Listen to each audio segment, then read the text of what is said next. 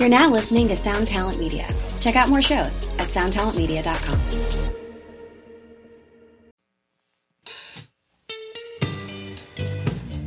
Hello, friends.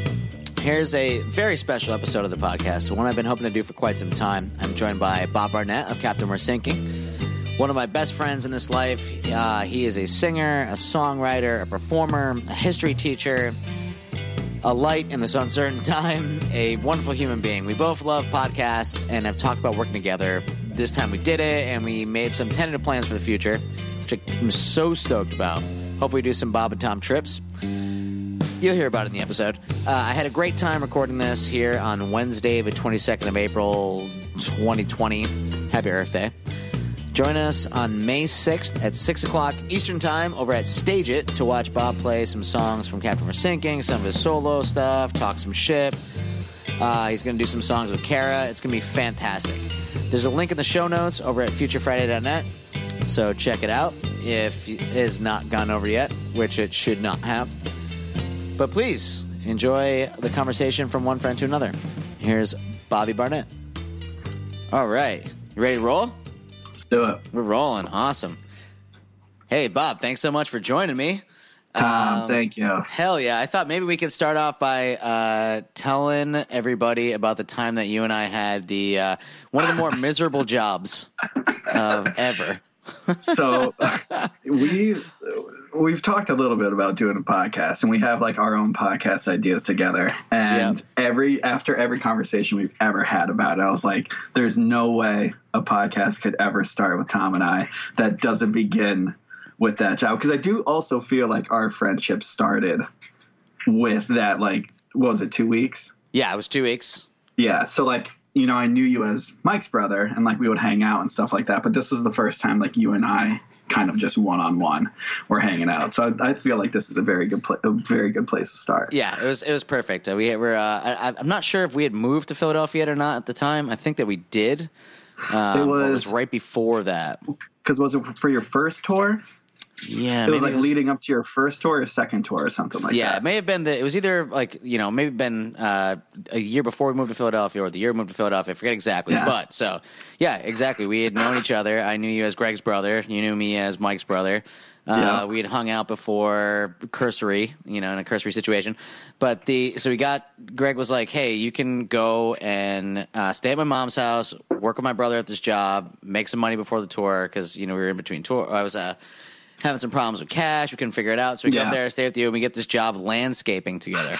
And the funny thing is, too, it's not like that was like my summer job where I was like working there. Like I started day one when you started. Yeah, exactly. And then I stopped when you stopped. It wasn't like I was going on tour with you. No, this was an awesome family friendship, help each other out situation. So my neighbor in the house that we grew up in owns a landscape and construction company. And he always would tell my mom if the boys ever need work, I can get them doing little odd jobs. So I think if I remember correct, like Greg was talking to my mom about getting you a job to work there. And I was like, I'll do it too. I don't know why Greg didn't want to.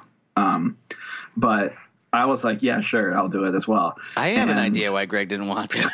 Because he can't. I was just about to start talking some. We can talk some shit on Greg. I think part of it, though, is that because he knew that the job's going to suck. He does have pretty good insight when the things are going to be pretty. I think he saw that coming.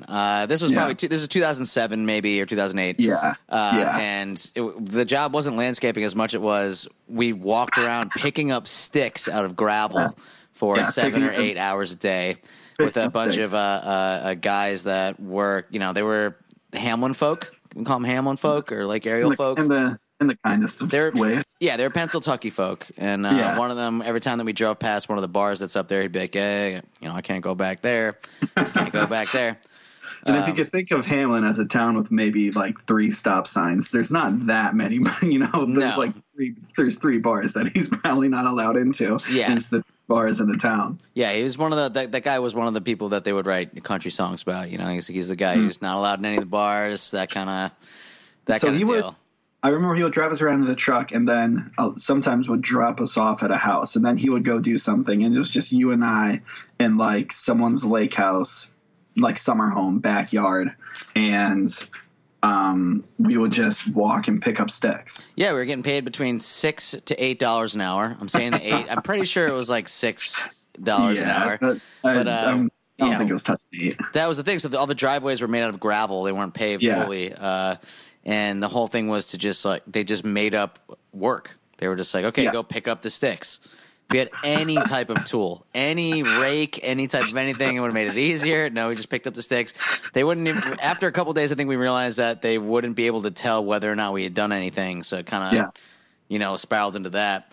I think, but at nighttime when we got back to your house, we would play songs and work on stuff, and it was really cool. Yeah, and we had that cover. We did a cover on that Hardware 8-track, like a Fostex 8-track of "Where's My Mind," and it was by the Pixies, and it was so fucking cool. It was still in my mind would be the White Whale. We had I know we had this really hard day of picking up sticks, and you and I we had a little band room in our basement of our mom's house, and you and I just played "Where's My Mind" for 8 minutes straight. Yeah, every instrument we could find in there. We had these little ska reggae rack toms that we were banging on. Like we made this we remember made this detuning one of the toms that was in there, and we had this, and for some reason, because of one of those happy accidents of not understanding the equipment and the microphones and all that shit, it sounded awesome. It was really cool. It's honestly one of those things. If I heard it back now, I kind of almost don't want to hear it back now, because in my mind, it's just such a wonderful, beautiful cover. Yeah, it's going to live as a legend for me, for sure. Yeah. It disappeared into the ether just like The Job did for me, which is a pretty funny way that it ended. I don't remember exactly what happened, but I couldn't go in one of the days. We were working on, it was a band thing, or I had to go do something for my family back in Scranton. But I called the owner, and I was like, hey, or I left him a message. I was like, hey, it's Tom May. I can't come. Excuse me, whatever was going on, I'm not going to be able to make it that day. And then he calls back and leaves a voicemail that is ripping me to shreds, screaming at me. And I was like, fuck, oh my God. Dude, I fucked up Bobby and Greg and their mom's relationship with their next door neighbor. I got fired from this job. This is so embarrassing. It sucks. And it turns out that the guy had mistaken me for Tom A., some person who wronged him, someone who really fucked his threw him through a loop. Not Tom May, and that was this guy that's been working for him for 5 days. Doesn't even know we exist on the job site. The many jobs he has during the day, he's definitely not thinking about us picking up the twigs in some guy's yard. Yeah, no, he thought I was this guy that clearly had wronged him severely. Oh, and my gosh. took the time to scream at me. And so why that's such a landmark 2 weeks in my brain, because not only was I always look at it as the establishment of our friendship, but also I remember during that time I was kind of right out of high school, kind of doing our band really started kind of doing stuff around that time, but we weren't yet at the point of where we're thinking about seriously going on tour or anything like that, or we were doing home recordings and stuff like that. So I just didn't really know any sort of path that I was supposed to be on, and I didn't really have anyone to talk about it with. All my friends were kind of we're out of high school, let's party and have fun, and who cares about anything like that. And I remember we got the job, and it was the first day my mom made us 2 sandwiches. And we would eat those 2 sandwiches at 10 a.m. because we already got bored. Yeah, and we had already been picking up sticks for 4 hours at that point. And I remember you would sit down with me and you would just ask me deep, heartfelt questions, and we would really get into it. And I remember working those days and being man, this feels really good right now. I'm able to actually talk to someone about this. I just went through a terrible breakup, my high school breakup at the time. I had no one to talk to about it. And you were just talk to me about it. Yeah. And we would just sit there outside with no one around eating sandwiches in some stranger's backyard. And I would open up about all this stuff, and it was so nice. Yeah, dude, that was amazing. I never got to thank you for that 2 week. Hell, man, hell yeah, thank you. That was a perfect stars align kind of situation. And it's a funny thing that we were just sitting on some rich person's driveway while we were picking up their sticks and talking about our life in the future. Well, I didn't even remember that wild ass dude's name. It's neither do I. As you said, Eric like we drove around with other people. I honestly forgot about them. But like, oh yeah, I remember him now. I just remember he had a hat on that was so dirty and fit so closely to his head. I was like, how could you? The leaf blower backpacks we would sometimes get. Yep. The privilege to use the leaf blower backpack. Oh yeah.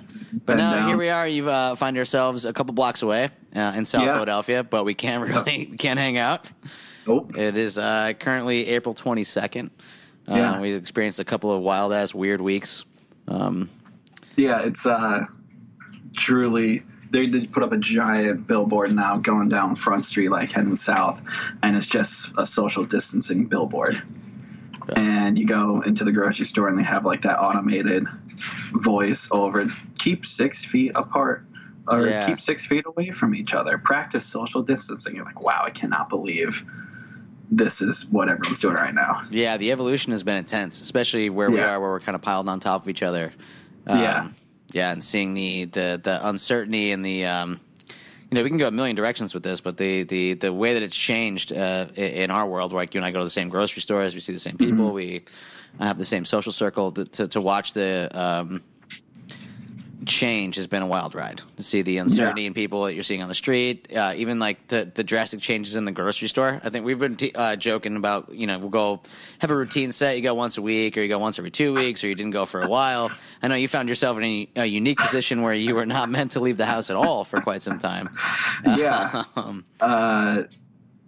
Ours started off with my wife worked at an urgent care, and I got the call that someone came in, tested positive. So we went into quarantine pretty early, like beginning of March, 2 weeks shut down. Yeah, I believe you guys went in the day that we got back from Australia, which was March 10th. Yeah. So we I'm sorry. No, that was when we left for Australia. It was later when we got back. My best. Yeah, I think actually, because I remember talking to Greg about it, and he was still in Australia, but he said he was coming home soon. Yeah. And I think we were already like 2 days in at that point. And we got like as much stuff. I was talking. Greg is the one that made me panic buy 230 racks of PBR, because he's like, you gotta buy your alcohol. What are you gonna do? The liquor stores are gonna shut down. God damn it! And I'm like, holy shit, you're right. And I went on GoPop. For those of you guys don't know, Bob and Greg and I and our brothers and some friends are in a group chat, and it came to light that the Barnetts had stocked up on like 60 warm PBRs, and every once in a while there's a quarantine beer picture that comes in. It's pretty great. I got 230 racks of PBR. Greg got 3. And the funny thing about it is that like he'll have like maybe he'll send a picture of like him drinking one. Yeah. But he's always drinking something else in the pictures. So like he's stocked up probably I would have to say 4 or 5 times since the emergency PBR run. Yeah. So he's just got it's still the emergency PBR run. I wonder if he'll drink. I wonder if they expire, because I don't know. I'm going to go out on a limb and say that I'm not going to drink 90 PBRs for the rest of my life. I don't think there's going to be. I kind of just like the security of knowing that it's in my laundry room. Totally. Yeah, I back that. Like it's just good knowing it's down there. Yeah. Right. Hell yeah. Yeah. So then we didn't go grocery shopping for like a while. We had everything we kind of needed, and we were stocking up early. And then I went to the grocery store for the first time, and I never spent more money.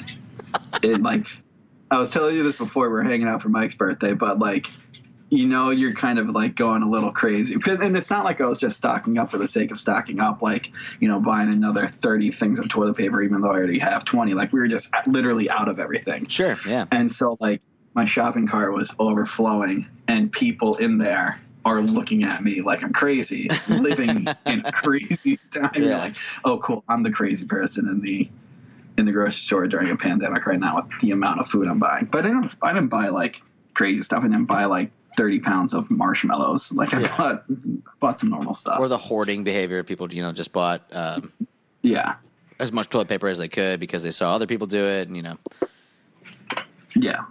That one. Yeah, you guys, we felt really bad. It was really scary to know that you guys were stuck at home. There was still, I mean, it's not like there's anything certain now, but there was so much uncertainty at that point that we were like, holy shit, Bob and Kara and the baby can't leave the house. It was really, the first 2 weeks of it, because every morning you would wake up and there's just be a new development. And so you literally don't know what the next, because that's what, before the state shut down, that's when schools were still open and you're trying to figure out what they're going to do. So every Which you should also day, mention that you are a teacher. Yeah, I'm a teacher. Yeah. So I actually was in school when Carrie gave me the call. And so I had to go to the principal and I had to go in the nurse's room, and I got shuffled in pretty quickly, and to keep it on the down low of hey, we need to know what you know, because we need to notify the district. We need to notify the CDC of every step along the way. So I was trying to keep them up to date on it all. Or I don't know what it's like now, but so early on in the beginning of March, it was such a mess of trying to figure out anything that I'm I have no news. And actually turns out that we never got news back because they weren't able to properly handle the test. Yeah, so if you're comfortable talking about that, you guys got tested, and then the outcome was indecisive.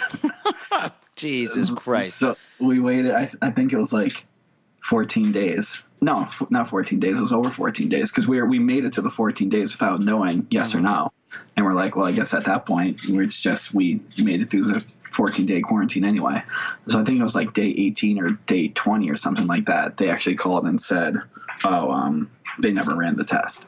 Yeah, this goddamn fucking clusterfuck. That's just an example of how everything's been handled. We're oh, okay. Yeah, okay, I get. Okay, cool. I don't know if I'm endangering anyone. Again? Yeah. No. No. What you mean? Go be around a bunch of other people who are getting tested because they were in contact with someone else. Now, past that, they did turn the. So when you guys got tested, was it at your primary care physician, or did you guys didn't go down to the stadiums where they had the drive-through? No, it was before that. Yeah, before that was we couldn't go to the primary care because they didn't want us in there. Yeah. Couldn't find an urgent care, and it actually turned out to be, I think it was Penn Medicine down in South Philly, where they became kind of the urgent care down in South Philly that was going to do the testing. So that's where it happened, and just, I guess we'll never know. Yeah, well, I mean, Jesus. Sucks. But, so you're starting to do teaching over Zoom or from home? Yeah, so for the kids? I think every school, I can only speak for my school, but sure. I've talked to different teachers about what they're doing, and everything's been kind of different. I think every school is kind of implementing their own thing. Ours is fairly, easy. We have online learning packets, and then we go on Zoom. We have office hours because we're a charter school. We don't have a lot of students in the high school, so there's only 85 students, and each teacher has a set 40 minutes every day of their office hours. So if students need to check in or need help on their work, they can just sign into Zoom where I'm sitting there, and they'll just kind of say hi. No one really asks for help for work. They usually just want to say hi. Every kid misses school so much. Yeah. Every student I've talked to, they all just want to go back. Damn, that's a component of that situation that I didn't even necessarily consider or think about, and that's the huge social aspect of their life at school, and just having talking to anybody. So they'll figure out what Zoom what office Zoom everyone's all their friends are going to, and then they'll all just pile into one Zoom and hang out in the chat. That's amazing. Which is funny because you can mute them, and so it's so funny to mute them all. And then I start talking about so you can mute them all. So structurally, how this goes, you're the face that they see or whatever. Yeah, and they can turn on their camera too. But I my students very rarely will. They'll kind of go no video, just the microphone. We'll hang out, I can mute them if I want. I learned it used to be they would be able to unmute themselves, but I figured out. You figured it out, yeah. Yeah. That was brings me to my next question about that, and that is that it seems like the technological gap between even your and I generation and their generation is kind of steep in the sense that it's so fully integrated into their entire lives, like they're since they were like early teenagers. So do they? That is one example that they're able to unmute themselves. That's hilarious. And I was wondering what like other parts of his technological aspect of your interaction with them is them having like an upper hand or like just a different understanding or like. I definitely wouldn't call it an upper hand. It's just something that I've noticed, and I don't know if it goes for like because they're still teens. Kids. I mean, all teens in the world these days. But as far as like my students go, they don't. They love to talk on FaceTime. Ah, no shit. And, like in their regular social. So like if they're like talking to someone, they'll just FaceTime that person. But you want to have your camera up to like see your face. They will just have the camera like pointing to the ceiling and talking, almost like you're speaking on speakerphone. But it's FaceTime, and they're like, and the camera is just showing the ceiling. So they did this before this? Yeah. So like in class, I would like walk in and someone's like talking to a friend on like FaceTime, and I'll look over and then my head will just like peer over the camera of whoever they're talking to, and I would like take their phone away. And I would always ask them like, why are you on FaceTime? Like, that's how we talk. That's like, so funny. Like, are you looking at each other? Like, no. I'm like, why don't you just call? And I don't want to. I just don't follow. So Zoom is funny too, because they do the same thing. Wow. Because they have it on their phone. So if they put the camera on, they'll just put it up to the ceiling. Wow. And I get so angry about it. Like, if you're going to use the camera, I want to see you. I don't care what your ceiling looks like. Part of me is like that curmudgeon-y aspect of me where I'm like, yeah, these poor kids, they don't, they can't, fully realize social cues. They're all just texting each other and not talking to each other. The fact that they bypass the talking part and actually put the camera on anyway gives me a little bit of hope. Like maybe that's like the next emotional level. Like when they get really excited, they can grab the camera and show it at them, or like if they get in a fight or something. I don't know, but that's hilarious. Yeah, to show like to show true emotion, take the camera off the ceiling and like show their face for like 1 second, then put it back on like the ceiling. Yeah, totally. I had 5 senior girls, and I like wouldn't let anyone into the Zoom because I feel really bad for the seniors, and they're just so upset because this is the way school ends for them. Damn. Like they've been, and especially our school, most of them started there in kindergarten. Yeah. And they have gone their entire life in school. Yeah. If you hear that buzzing, that means the dryer's done. I don't know if that came through the mic. It's hanging out by my 60 PBRs. But yeah, they've been in our school pretty much their entire life, most of these kids, and now it just like ends like this. Like, we're not going back. They don't have a prom. They don't have a graduation. Oh, it's terrible. This is how it ends. So I let them have like the 40 minutes just to themselves. And that's amazing. They're going back and forth. We were talking. Most of the time it's just yelling at me. Like, they just yell at me. What do they say? This one girl. You don't have to reveal what they're saying. No, it's nothing bad. This one girl, she is such like she would have been valedictorian. Such a bright kid. She is so funny because she's always yelling at me. And it's that kind of like sassy, joking way, but there's like some truth sprinkled in there. So like right when I accept her in, I won't say her name out. We'll call her M. Like, Em, it's so great to see you. Barnett, let me tell you what. And like starts ripping into me like she's like my grandmother. This is the first time I'm going to talk to you the whole time. You're not going to reach out to me. You're not going to say hi, ask me how I'm doing. And like starts going off. And it's so funny because like then you can always come back and say, well, obviously you didn't check your student email then last week when I sent out that email. And she goes off on this whole other thing. So then I think she brought 5 other kids in, and they're all doing ceiling time is what some kids call the FaceTime to the ceiling is ceiling time. Ceiling time? Wow. One student was just sitting on her bed watching TV with the camera like propped up on her dresser, with just the camera watching her watch TV while like everyone else is yelling in the room. That's the generational disconnect. That's the unboxing video. That's the thing that I see on YouTube, and I'm like, I don't know, man. I just don't. It's so weird because I'm always just like being old. Like sitting down here in my daughter's toy room / my office / my laundry room, and I'm like, does anyone have any questions? Anything you want to go over for work, essays, things like that? No. All right, I guess we're just going to sit here for 40 minutes looking at the ceiling. And that's just happening all over the United States right now. That's what's happening. Hell yeah. To jump a little bit, you're the first person that I watched on Stage It. So in this music world, to quote one of my close friends, it's getting a little kumbaya out there. At least it was at first when we first started. It's a whole lot of people jumping on the Instagram Live with the acoustic guitars. But I do have to say that you're. So I watched Jeff Rosenstock had a live show with a couple different people signing into his account when we first got back from Australia. That was super cool. I saw some friends. Yeah. Glad he played that. But yours was the first Stage It show that I went to that had like the chat next to it with everybody interacting with each other, and you're playing Captain songs, playing your songs, and it was awesome. It was fucking cool, man. And I really enjoyed it.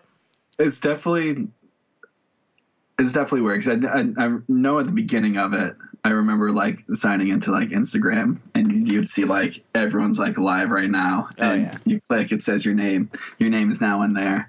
And then someone's playing an acoustic guitar. You're like, I don't know. Yeah, phone speakers. Not to criticize. We all want to be closer together, and that was one way to connect while we were doing it. But it was pretty funny to like hear just the worst audio of someone screaming into their phone.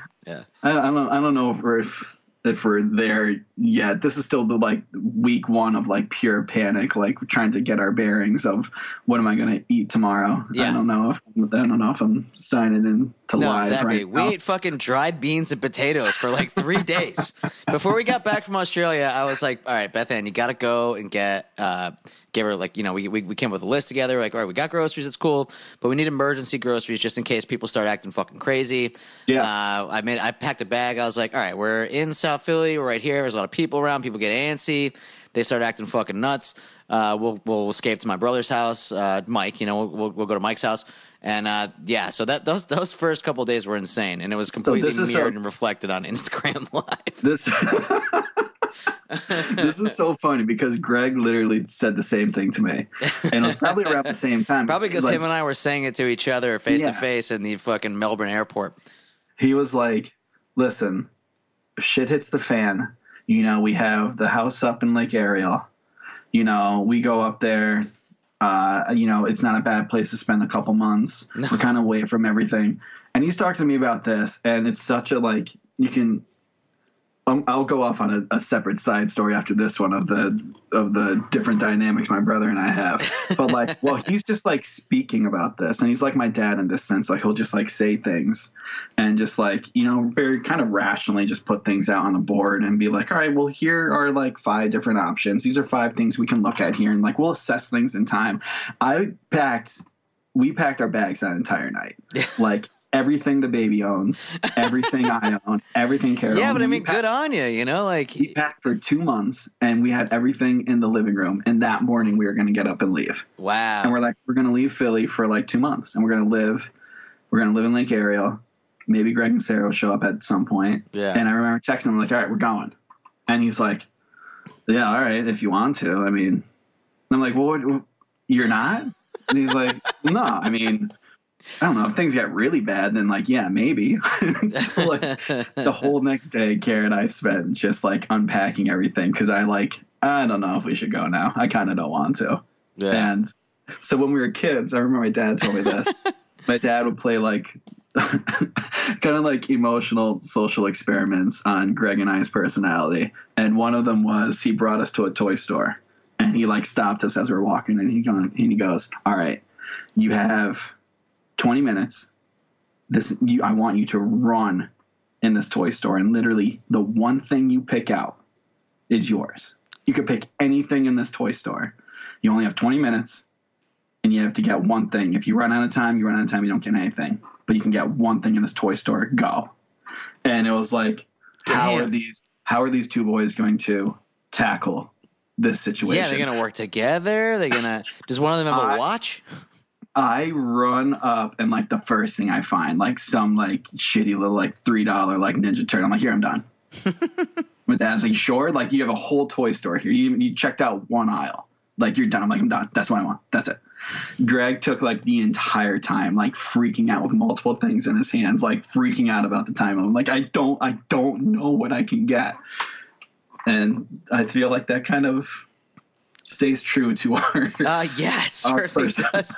Knowing you two so intimately, the both of you, that's like an incredible story. It almost sounds like a parable or made up or something. It's perfect.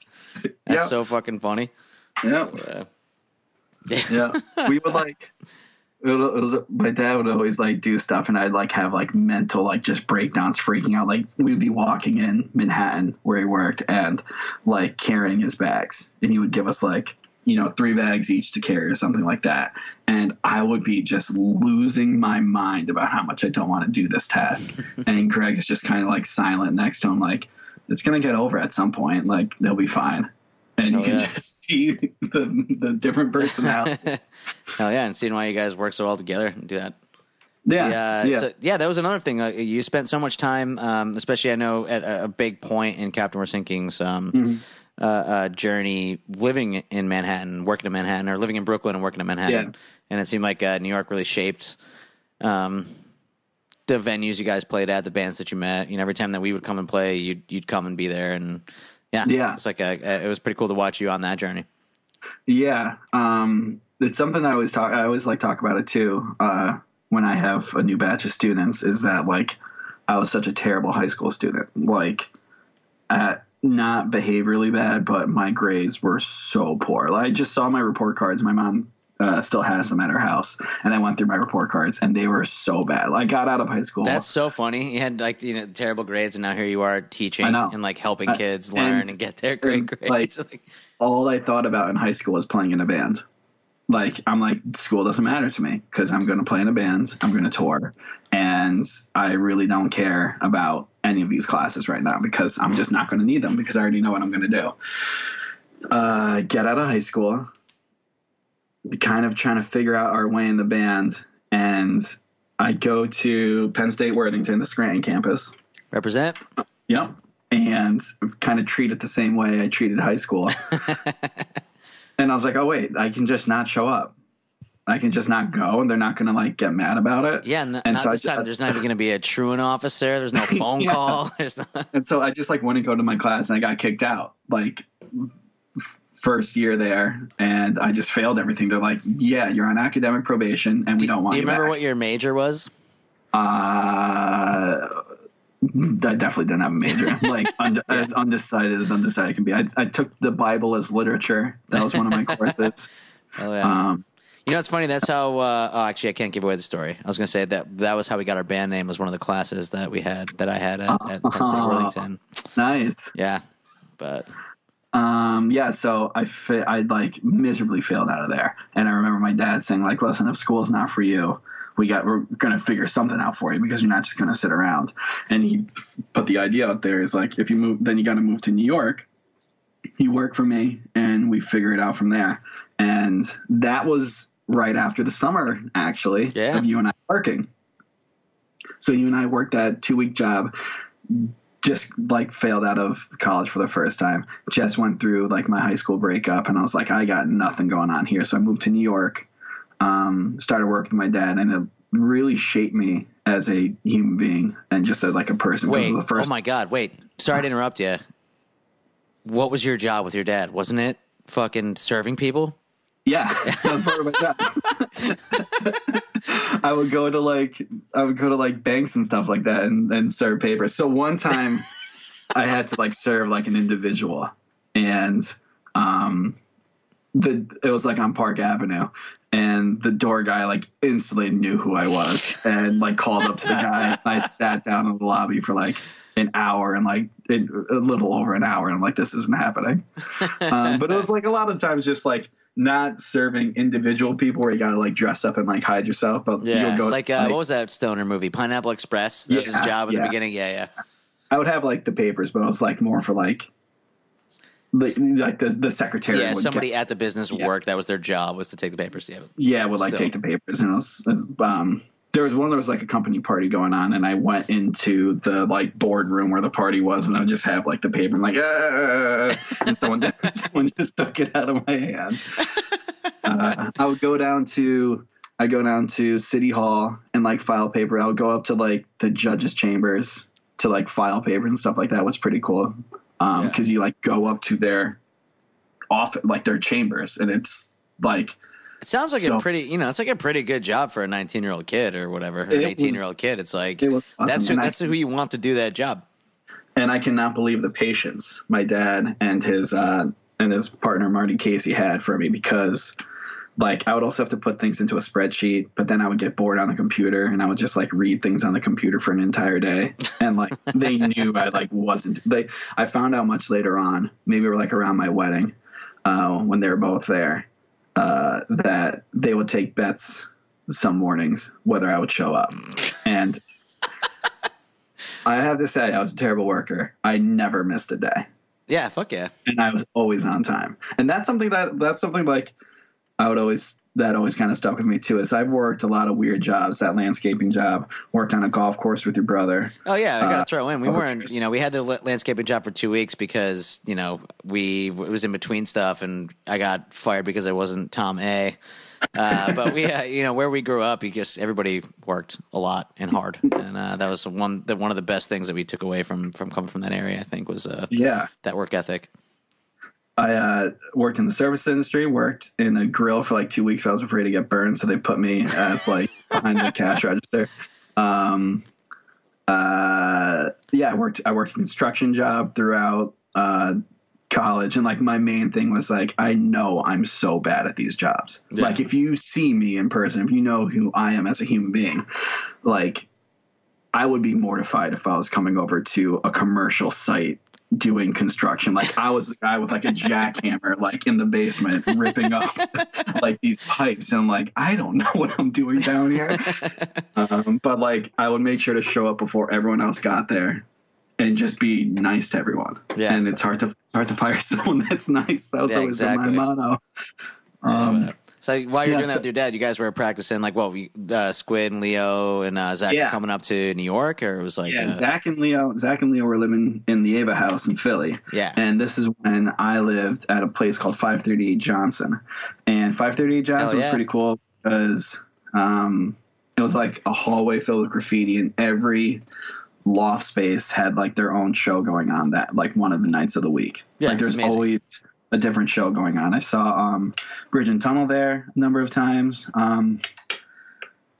The singer from Jawbreaker's latest band was playing across the hall one day when I came home from work, and the old drummer against me. Literally across the hall, though. It's across literally, the hall, like 6 foot, 10 foot walk. You get, I got home from work, and there was like a kind of an unspoken thing, and like in the building of like, if you live in the building, you can go to the shows for free. So you kind of just say what apartment is yours, and you can kind of just go to everyone's shows. And I remember walking in there, I'm like, man, that guy looks familiar. And it turned out to be like one of their first shows. I'm like, oh, that's pretty cool, across the hall. And then we had that big Menzinger's Captain Lemuria show. Yeah, in my living room, which was great. People were jumping off the balcony we had. Yeah, the makeshift balcony in the clearly not residentially zoned building with it was like big posts, or like 6x6 posts that just kind of like built the structure of the entire thing. There was no heat in the building, but you didn't need it because the building was always just so hot. Hell like even and shout out to everybody who was in there: Jordan, Susie, and then we had a Taryn. Door. So fucking great. Yeah, that place was as wild as wild can be. I came home. I remember coming home from work one day, and Method Man was shooting a music video on the roof. There's like all these like wires going on the hallway, and Method Man was upstairs shooting a video. That's so fucking funny and awesome. Yeah. And then you came and you lived with us for a summer. Yeah, and then I lived in your basement I was roommates with Joe, your drummer. Oh yeah, we shared so many legends in the the Mountain Street basement. Joe lived down there. Eric lived down there. You lived down there. Colin and Leslie lived down there. Yeah. When I was down there, it was me and Joe, and I remember you would wake up in the morning and your pillow would just be damp. Just kind of soaking wet. I'm like, because they kind of sealed the basement, but then they just put up. They didn't do like a drywall situation with studs. They just did like plaster, and then the floor was tile, and there was a drain that somehow got pumped up with no pump system, and it just once in a while there'd be spots of water. You weren't sure how they got there. It wasn't raining. You know.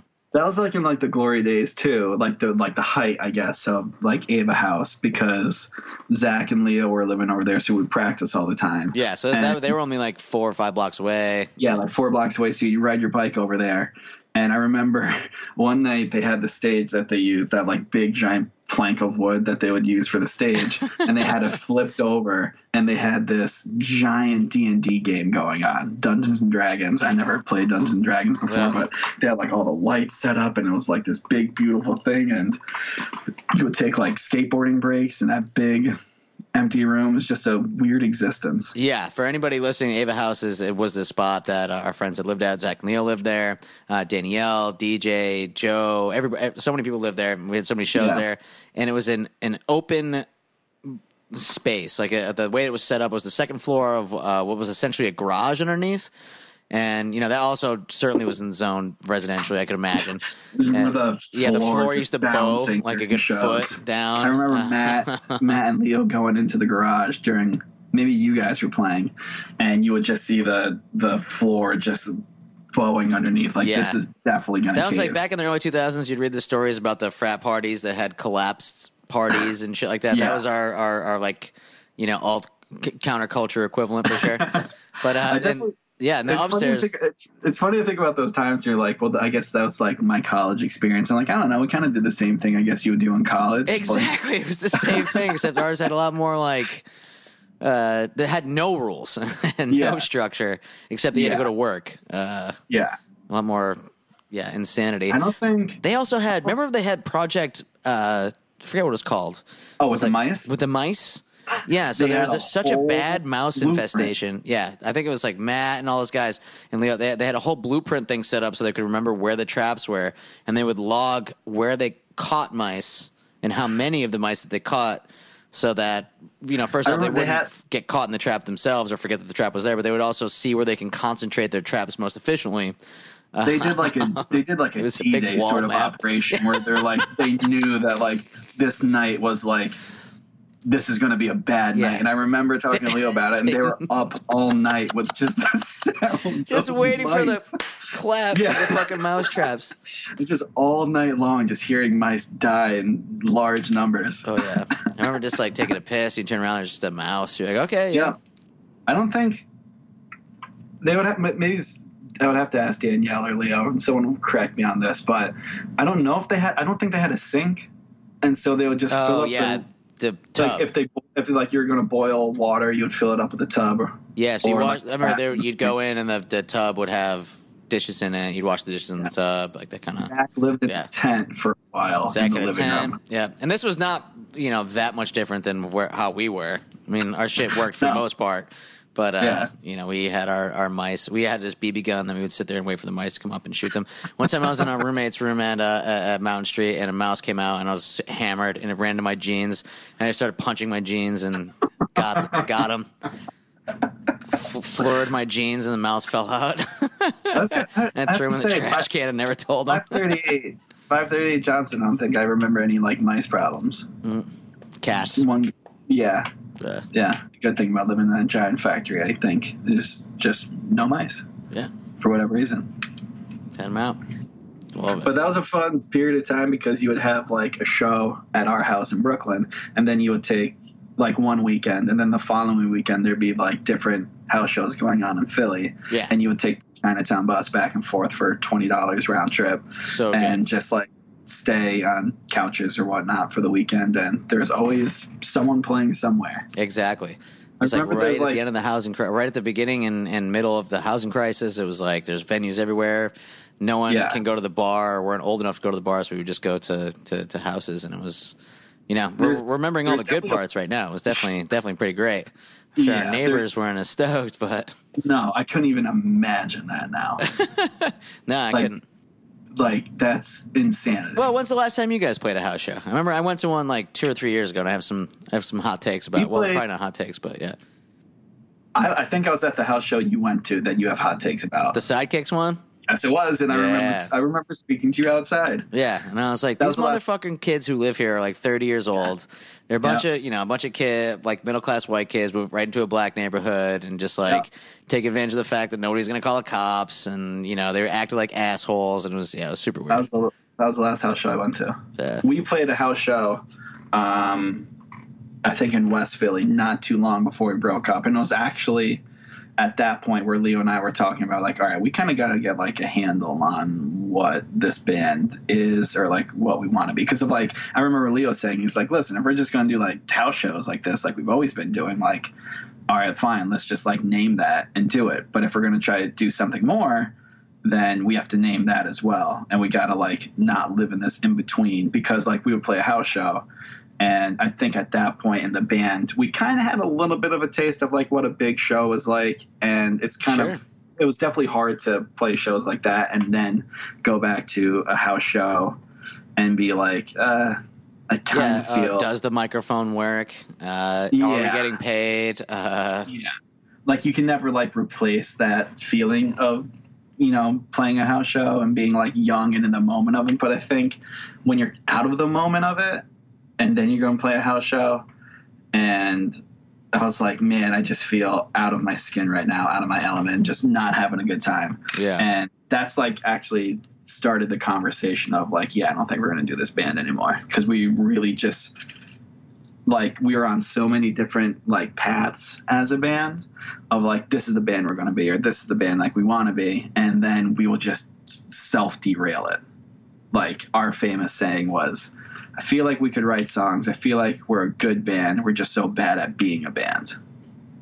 And we would show up to like a festival with like 10 shirts. So that part you mean, like the like we were just bad at managing ourselves. Totally. Whether you dump in a whole shit ton of money to print more shirts, or you're like, I don't know if I'm going to get it back. I don't know whose job. But then what.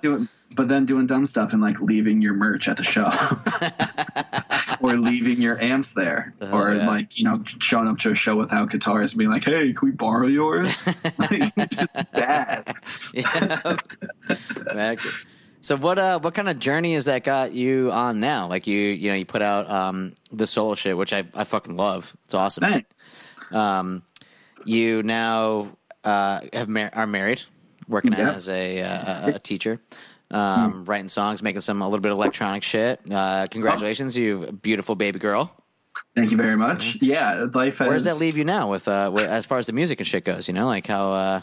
So my big thing, like, after the band broke up, it was like definitely tough because you don't have that outlet anymore. And at first, I thought I really didn't need it because I really just started teaching, moved to Philadelphia, we're getting married, going to start a family. And I'm like, as long as I can play music by myself, like I'm not going to stop playing guitar. As long as I can keep playing music by myself, record some music every now and then, put it up online, kind of let it be, then I'll be happy with it. But you also feel like a little piece of yourself goes. And that was always the thing I was afraid about with the band ending, is that like, are you also losing a part of yourself? And I didn't realize how much a part of myself was in that band. And so actually doing the live stream last month, like reconnected with that side for the first time since the band broke up, like playing those songs again and kind of like interacting with people who know the songs and were like genuinely enjoying themselves. It's like, oh wow, I haven't felt this in, I don't know, when we broke up, 2016 or 17 or whatnot. But I haven't like felt that since then. And you realize that you kind of like lose it feels like a limb maybe, just like a piece of yourself. And I can't even imagine, man. You tell yourself that's how you're identified by a lot of ways. Your whole thing is wrapped up in that. And then, like you can't just, stop, It's like, and I think it kind of goes into like what we were talking about, like personality, like what my personality is like I'm such a hot and cold kind of person where like, I'll definitely react before thinking. And and so like in my mind it was just like, oh yeah, that's fine, I can just end the band and then I just don't need that anymore. Like my life's just different now. And then you get so far away from it, it's like, oh yeah, but you kind of like lost that little side of you, and I really miss that side. So the solo stuff has been great because it's been able to like find that creative outlet again, but then you realize that you're now like one single person in a giant ocean. Where like before it was the four of us and like, all right, we'll figure it out somehow. We always have the four of us. Yeah. Now it's like one person. So, all right, if I'm going to record something, I got to save up for a year and put money into a savings account to actually have some funds to go into the studio with. Yeah. Or I'm going to go do this. And it does lead to like some creativity, like buying the like little drum synth pad that I got and like creating electric music, like electronic music has been like a lot of fun. Oh, yeah. So you find like new avenues to do it, but definitely that playing a show, the crowd, interaction, like that part is definitely missed. Yeah. That weird, bizarre thing that what it is essentially. It's kind of like, you ever hear of a cargo cult? The cargo cults? No. So the cargo cults where there's like random islands in the Pacific that were used as kind of in-betweens, tactical in-betweens that the U.S. Military used. That they would go there and it would be a place they can refuel, or there'd be an airstrip there or whatever. And there'd be indigenous people on the islands. And they're like, holy shit, all these fucking giants showed up and these weird metal beasts, and they gave us all this free food and medicine and all this kind of crazy shit. And then as the war ended and they lost their reason for them to keep, reason for the military to keep coming there. Some research. I'm going to butcher this, by the way, so please do your own research. Some people came back years later, some academics and shit, and they saw that the people who had lived there had recreated like binoculars out of tools. They made like earpiece things out of coconuts and shit. Wow. And they were just like emulating almost in a ritual way what was happening, because they thought that if they did that, then the stuff would come back again, like the people who were there that would like kind of re-emulate that shit, which I always thought was super fascinating. Because you are also a history teacher, and you and I do often talk about that wild ass kind of shit. Yeah. Shout out to Scott, history memes chat. History memes chat. But show my students sometimes a hot meme that comes in. Hell yeah, from Scott at like 2 p.m. on a Wednesday. That's so awesome. But where I was going with that was that it's kind of like what we were doing, or what we started out doing the live shows as, was kind of almost emulating the pop culture and big rock shows that we saw, and then turn that into like a collective experience where we're with each other. And then I just want to ask you about the reconciliation of, like, you were saying you missed that, and now it is back into just making the music. And it's kind of like, while you're writing, what is the expectation for what the songs are going to be? Like, do you have them as you're just going to share them with your friends, or you have them like, this is how I vision it would be a big show, or like? Exactly. That's the hardest part about it, is that like you go into it and like, I don't know how you are with writing songs, but when I was always doing it with Captain, it's like, all right, I'm going to picture this playing as a band. Yeah. And like, I'm going to picture this in a live setting. Oh yeah, we're like, going to ramp this part up to the last chorus, and it's going to be gang vocals because everybody in the crowd's going to fucking sing along, man. This is where the crowd's going to go crazy. And I'm going to front flip into the crowd during this time, so I don't really need to play something crazy on the guitar. Exactly. But even like if I write like kind of like solo, like softer kind of stuff, I still think about like, what would I do with this live? And then you kind of have to, like, I kind of remind myself, like, I really don't play shows anymore. Maybe like once a year I'd play a show with like Roger at a bar in Philly. Yeah. But like, I just don't play shows anymore. So you have to like, you take that side of it and like, what would this look like in a show setting? You're like, well, you're really probably not going to play this in a show. And then it starts this cycle of like, oh man, well, what's the point then? Should I even like pick up this guitar anymore? Should I even still do this anymore? And then you kind of go into this long-winded thing of like, oh yeah, well, you go back to like, oh, I'll just release it online. Who gives a shit? And it's this non-stop cycle. Yeah, totally. Yeah, I can see that, man. That's like one thing I think about often while we're writing as well. We're in the same spot. We're like, what are we going to do this for? How it's going to come off live, or how people are going to accept it. And it's like, a constant battle that I don't think anybody has a real good answer to. Yeah, it's like you want to be that person that's just, I don't know, you just write a song, you put it out there in the world, and who cares? Like, songs will keep coming. Just keep writing. You don't want to like think about like I've been sitting on. I wrote them out today. I have 30 songs. Jesus Christ. 30 songs for like in the past like 2 years. That's so many songs. And they all have their own separate. That's more than a song a month. Yeah, they all have their own separate project and their own separate home. I just don't have the means or resources and time to do it. So I'm just like, all right, well, now I'm going to do this. So like I was showing you, I went to my brother's house today and he gave me this old tape recorder that's broken. Like, all right, well, I'll like learn how to fix that. And then I'll carve out 7 of those that can like kind of go into a tape recorder, acoustic Nebraska style sounding thing. And then I bought this drum synth machine. I was like, all right, cool. I'll start making like these dancey type songs for some of the songs I have. And you kind of put them in homes, but then you're just kind of stretching out the time as well. And so now like I've been sitting on these songs for 2 years now and just kind of find new homes for them and hope they find one. Yeah. I hope they find one too. I hope I get to hear them all. Well, 30 songs. Hell yeah. I saved up money. I saved up my own personal money. I'm like, all right, I'm just going to go into the studio. Me and Bill, Bill from Captain, and Ian from Slaughter Beach Dog and Modern Baseball went into the studio and wrote 10 songs. And we did like a pre-production, like, this is it. We're doing it. And then life just kind of happens. Yeah. And you have a savings account of some money, and then life happens, and you're like, well, I mean, that's got to go on the back burner. And then you kind of just you're at square one again. Like, well, cool. It's like, do I fix my car or yeah. Do I spend a day going over guitar tones? You know? But so you're going to do another stage it soon? What do you got coming up?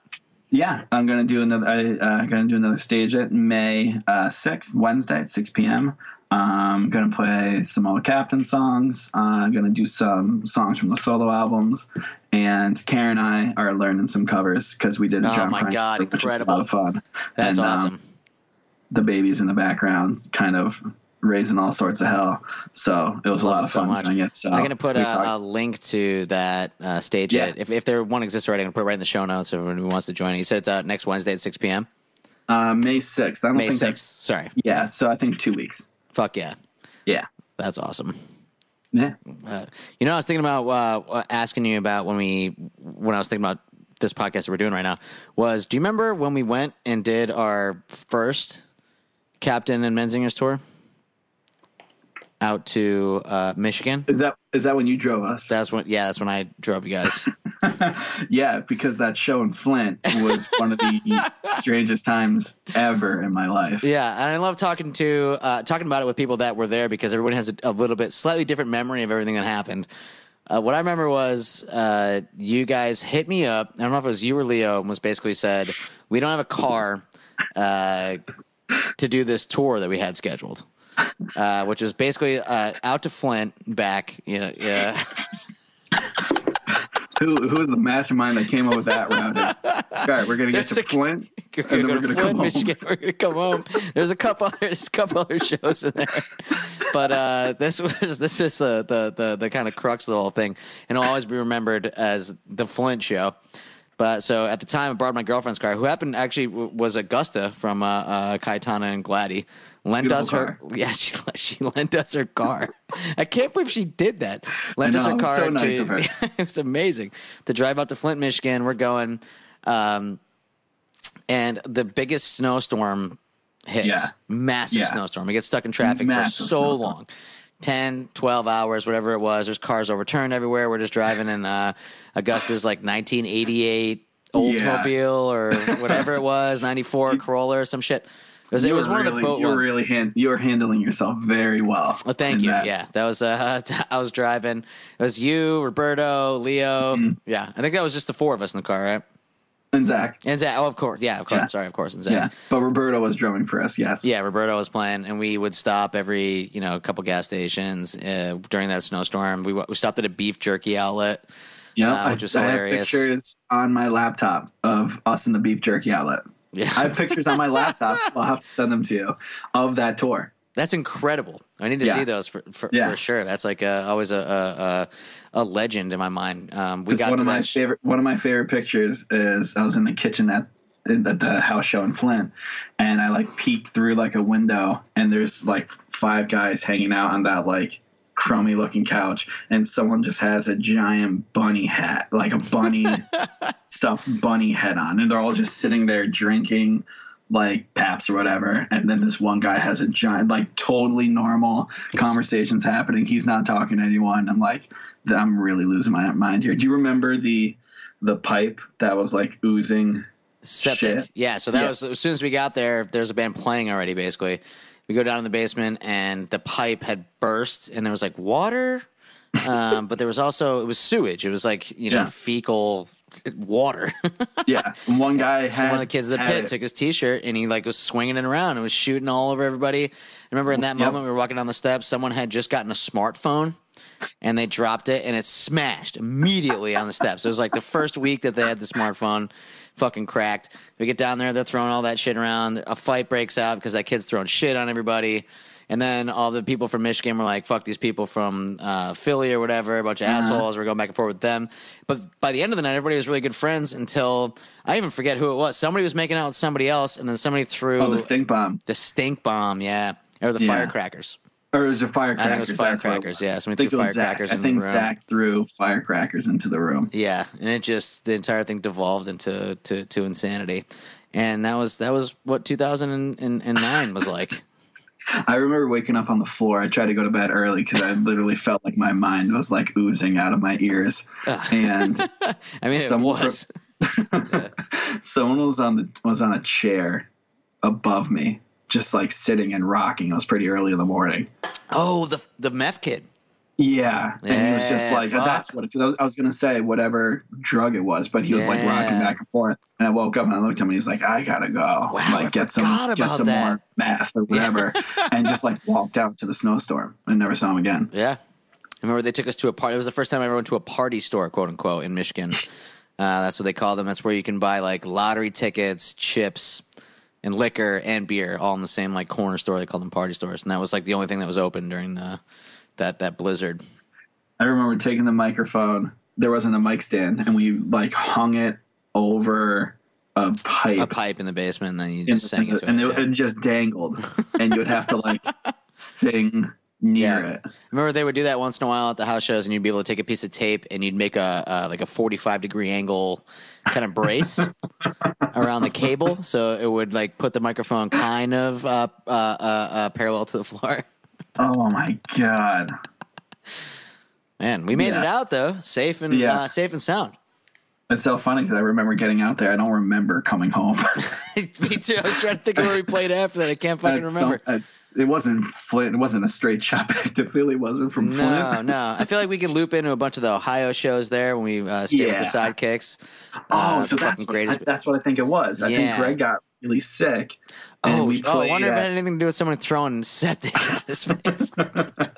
We played, I think it was Matt Sanders' house in Lakewood. Soggy Dog. Yeah, and my family came out to it. Oh my god! Greg had like a pretty good fever, and he was freaking out. He's like, "You can't tell them to come here. Like this is just like a house. Like our aunts and uncles aren't gonna hang out at this house with us. You have to like intercept." And I remember I walked outside to smoke a cigarette, and they're walking up the stoop, and they have like a couple 6-packs. Incredible. And they're like, "Hey, Bob, so are we here?" Like, yeah. So it's just kind of house shows. Like, so like, oh, it's like a party thing, like sort of. Yeah. So like, to us, it meant so much more. And looking back on it, it's like that's exactly what it was. It's a party thing. It's like, so this is just like a party thing. You're just like playing a party. Like, yeah, kind of. And they're like, so we should just go then, right? Like, yeah, you just don't want to be here. And I remember they dropped the beer up on the stoop and left. Amazing. But we paid it back though, because they come to see us at the crazy venues that we play over there. It's pretty great. Yeah. Every Ohio show, they always come out in full numbers. They do. They go hard too. They are a bombastic bunch. I love them to death. They're big people. Yeah, they're awesome. Shit, man. Yeah, they're big Ohioan people. Oh yeah. So besides the stages show, what you got coming up next? Well, I got 30 songs. Yeah, if you're listening, Bob's got 30 songs. Somebody put them out. So the project right now, and this is all subject to change, is I got some of those songs are like the songs I did with Ian and Bill, and we are going to find time once this is all over to get into the studio and record those. So those will be like full band kind of Captain-esque songs, big and loud, more rock and rolly kind of songs, but we're sounding really cool. Have another album of like electronic, like Postal Service kind of music, because I don't know any electronic music except for the Postal Service. Hell yeah. Every single day I've just been listening to the Postal Service. I have nothing else to reference. Yeah. And I'm like, all right, I think if I just kind of do this, it'll make it sound like this. Yeah, so I backed the shit out of that. I can't fucking wait to hear that. Yeah, so that's been kind of like, I guess if you can call it a quarantine project. Like when the baby takes a nap, Carol will take a shower, and then I could come down and put some headphones on and do that, which also is like great because now I can just have a means of recording at home and releasing it online. Like I've been looping in Ian with this project as well, and we'll do vocals at the studio to make sure they sound good, but like all the music will just be electronic, so we don't need like tracking or anything like that. Yeah, I love that so much. I feel like that there's going to be a couple projects, not just yours, but some other people are going to be doing shit like that, like similar to the 2008, 2009, 2010 chill wave kind of shit that happened after everybody's kind of like stuck in their house. But I cannot fucking wait to hear what you did with it, taking like your upbringing in punk, loud rock music, and then try to translate that over into like synthesized kind of your stereotypical. Yeah, it's been a lot of fun because so sick. Yeah, you look at it in the mind of like, well, I still write songs the same way as I wrote songs when I was in a punk band, but now I just have like a lot of beat boops. Yeah, kind of like David Bazan kind of shit, like rolling. Yeah. It's been a lot of fun. I love that. Yeah, and then the stage, and then I don't know. I get the stage shows would kind of be just like, if people still want to do them, then we can do them. Yeah, the biggest part about not the biggest part, obviously the biggest part was you playing. One of my favorite parts of the stage it was to see people commenting that I know through you guys that I have not spoken with or interacted with in a long time. You start seeing some of the same names there, and you're like, holy shit. Yeah, that's cool, that kid from Florida that I haven't talked to in forever is cracking jokes about being in a live venue. It's super cool. There's a really great social aspect to it. Yeah, it was a lot of fun. Like it kind of like cemented to me of like who like our core group of fans were, and like they're talking about like the fest down in Florida, and we always had such a good time playing the fest, and like it's so nice interacting with these people again because we were always treated so well by this core group of like fans that we had, and it's nice being able to interact with them again, and it really like sparked up that love for the band, what the band did, those songs that were written so long ago, kind of rediscovering them in a different eye, a different lens. So it's been a lot of fun. Yeah, took them in a brand new context that applies, definitely don't want to overstay my welcome. Don't want to get too kumbaya with it of like, oh, here we go again. Yeah, the dude's in his basement with a guitar. But we'll kind of take it month by month, maybe do one once a month, once every 2 months, and kind of rekindle some of those old songs. Hell yeah. I do got to say I'm a huge fan of yours. I'm really stoked to see the journey that you've been on. And I'm a little bit spoiled to get to know you so well as a friend and see you move on in your personal life and stuff, which is fucking awesome. And to see your music as it evolves is so fucking exciting. And I want to thank you so much for being here with me. Thanks, Tom. I think it should be noted that just like how close of friends we are, I mean, I think we're in 4 long-running group texts with each other. That's true. Like, I think we are. That's totally fucking true. That's not even just like, hey, we're having a birthday party for Karen. Like, don't respond to this text. Yeah. Like, not those kind of group texts. Like the ones that text every single day. I think you and I are in 4. Yeah, hell yeah. That's the one that's like, hey, this has been a milestone for me, or this is something that I want to share with another human being. That's who I'm going to share it with. Yeah. You were one of the groomsmen at my wedding. Oh, fuck. Which was incredible. Scranton Country Club, shout out. I thought maybe we could actually, before we wrap up, maybe talk about that a little bit. The not your wedding, which was amazing, but the fact that we do maintain a social web and a reoccurring, the group text, like a social checking in with each other that I think lacks to a lot of people, specifically to a lot of like males, I think, would be more wary of like getting involved in a situation where they're sharing their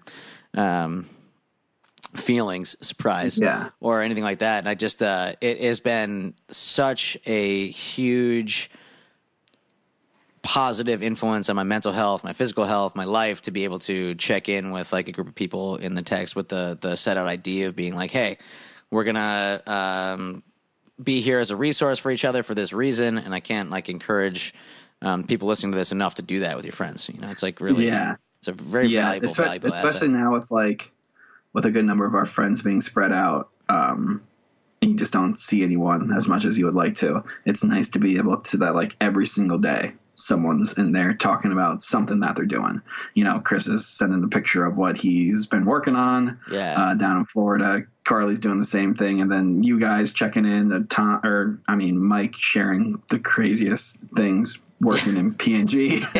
Those guys don't know, my brother Mike is he is a chemical engineer. He's working as he is in management at a toilet paper plant in Pennsylvania, where they have like been, hit by the shortage, hit by all kinds of things, but he always has super interesting and super insightful things to say about what's going on there. And it's really hilarious and interesting. Yeah, it definitely brings a lot of laughs throughout the day. Yeah. Seeing what everyone's doing. Yeah, for sure. And it's I think it's a great way to keep everybody's mental health up and check up on each other. And it's pretty cool. It's a very invaluable thing. And I think that, in our modern society, that is lacking in a lot of ways, and I think that some people miss that even before this. So it's for sure. It's pretty fucking cool to be able to do that. Yeah, definitely. Yeah, man. Plus, you could shit post. Yeah. I won't mention the one picture that was shared today. No, I'll never mention it. I always wonder. I'm like, damn. Somebody's gonna like leak this text message, and I'm gonna have to like explain what was said. I'm gonna have to. Not only is that like some text might be a little not safe for work, but then the name of the group text is pretty not safe for work. Yeah, constantly an evolving way to like a challenge to see if someone looks over your shoulder and sees what you're being texted by, to see if they can be offended, or not be offended, but like get a good rise out of somebody. I think we should come up with some kind of will where we posthumously can release it to our grandkids. Maybe redact it a little bit, like a CIA document. I had a student, like, before I put that thing on silent so it wouldn't just pop up, like my phone was on my desk, and junior or a senior, I forget what it was in what grade, like it went bing and he saw the name of the group text and he's like, really? Wow. I love it. I love the fact that we're not going to share it either. That's great. No, it's secret. But yeah, as far as that social connection goes, especially in this time of social distancing, which I was talking to your brother today, Social D needs to make a social distancing rip T-shirt, but he said apparently they did already. So I haven't. I gotta look it up. That's such a great idea. Yeah, especially in this time where all I want to do is talk to strangers and hug people, and you can't. Yeah. I think we could take advantage of all this technology that we have at hand. It's pretty fucking badass. Yeah, I woke up this morning and put on a bunch of music that had gang vocals in it. Yeah. Just so I can hear everyone together. Hell yeah. That's amazing. But Val, I think I'm about to ready to wrap it up. Thanks so much for hanging out. And I would love to do this again. Me. Oh, hey. Anytime. So all of our podcast ideas that we had that we haven't done was Bob and Tom Trip. Oh, yeah, we did. Yeah. Which we go to different, like, weird. Pennsylvania is full of these, like, local festivals and things like that. There's a rattlesnake festival, like an hour from where we're from, where apparently, I might have this wrong, but they go and they catch a bunch of rattlesnakes, then they bring them to a place, and then they put them back, like, after they have the rattlesnake festival. I don't know what the fuck it is. It sounds insane. There's a festival in Hamlin for 1 year where you would pay $5 and you get a sledgehammer and you can just beat up on a car for 5 minutes. That's incredible. So this was when we were really young. That was the first place where I met Brianna from Tiger's Jaw. I think I passed her the sledgehammer. She was like 5'1". Wow. And you just get to hit like a demolition derby car with a sledgehammer. Yeah, so like everyone's like along the sides like talking strategy because everyone's trying to get the door off. Some teamwork right there. I back it. Yeah, so the entire town really came together about how to beat the shit out of this car. Yeah, they're like, all right, well, we disagree about whose creek runs through whose property, but we're going to get this door off. I don't know why they have southern draws. They're from basically the New York border. Toyota Camry is really going to get it. Yeah, so there's a lot of festivals we have to go to. Yeah, we got to do the St. Ubaldo race, which my sister lives. My sister lives on the St. Ubaldo race track. It's a crime. I've never been there. Oh, we gotta go. I also want my first time to go when we have the podcast set up so we can interview people there. Like, I want to go in with fresh eyes, a fresh lens. Okay. And be like, it's my first time there. I want to experience it all. Because when I was working that construction job, I worked in Jessup. And this woman said in her basement, they've put trash bags on the floor. And they set up all their kegs on top of like lined trash bags on the floor. And they just get like messy. Oh, we're gone. We got to go. Yeah. We should do a history of it. We'll get the historical context. We'll go. We'll bring the Zoom recorder. That'd be so fucking fun. Basically, it's like a sister city of a city in Italy that does a 3-statue race. The race it's rigged. The same team wins every year. But they like all these groups of like people, right? Of course, they all wear a certain colored neckerchief, and they do this giant run up and down the streets, and it's like an old coal town. All the houses are right next to each other. It looks a lot like Pittsburgh and the Deer Hunter. And they carry these giant statues, and they run around, and they like put dollars on them like they did in The Godfather. And then then have a big fireworks display at the end, and everybody's just eating and having fun. I can't wait to go. Yeah. Oh yeah, we got to go. It's gonna be amazing. So that's where the next episode we're gonna do is gonna be at the St. Ubaldo race. Live at St. Ubaldo race. By then, it's just live. The technology's there. It'd be so sick. But yeah, man, thank you so much for coming on. Thanks for having me. Love you to death, and I can't wait to do the St. Ubaldo episode. It's gonna be awesome. Absolutely. Stay tuned. Hell yeah. Thanks, Bob. All right. Thank you. All right. Thank you so much for listening to another episode of Future Friday. Come join us on May 6th over at Stage It. I say us, but really it's just going to be Bob that's playing. I'm going to be talking shit in the comments and hanging out my friends virtually. That's like 3 p.m. for you maniacs in California, a good 4 p.m. for the hippies in Denver, maybe in Phoenix, depending on whether or not it's daylight savings time. I can never get that one right. 5 p.m. in Chicago, and rolling down. And a good 11 o'clock for our folks across the Atlantic. And now here I am just rambling. But yeah, I hope that this podcast finds you in good health and good mind. And if it doesn't, I hope it gets you a little bit closer there. Good luck. Good night.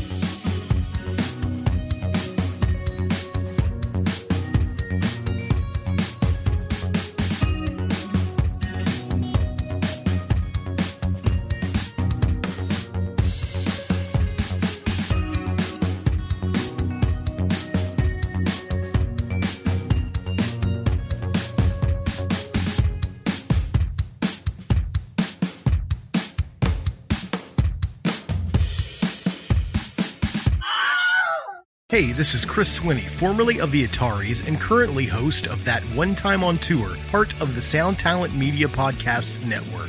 Have you ever wondered what it's really like on the road? The highs can be euphoric, but the lows can be crushing. Join me every week as I chat with industry pros about what it's like living out their wildest dream and, in some cases, their worst nightmare. Past guests of the show include members of NoFX, Pennywise, Bad Religion, and more. Listen and subscribe at soundtalentmedia.com. Hi, I'm Daniela Clark. I'm Barbara Ann Wild. And we are the Honest AF Show.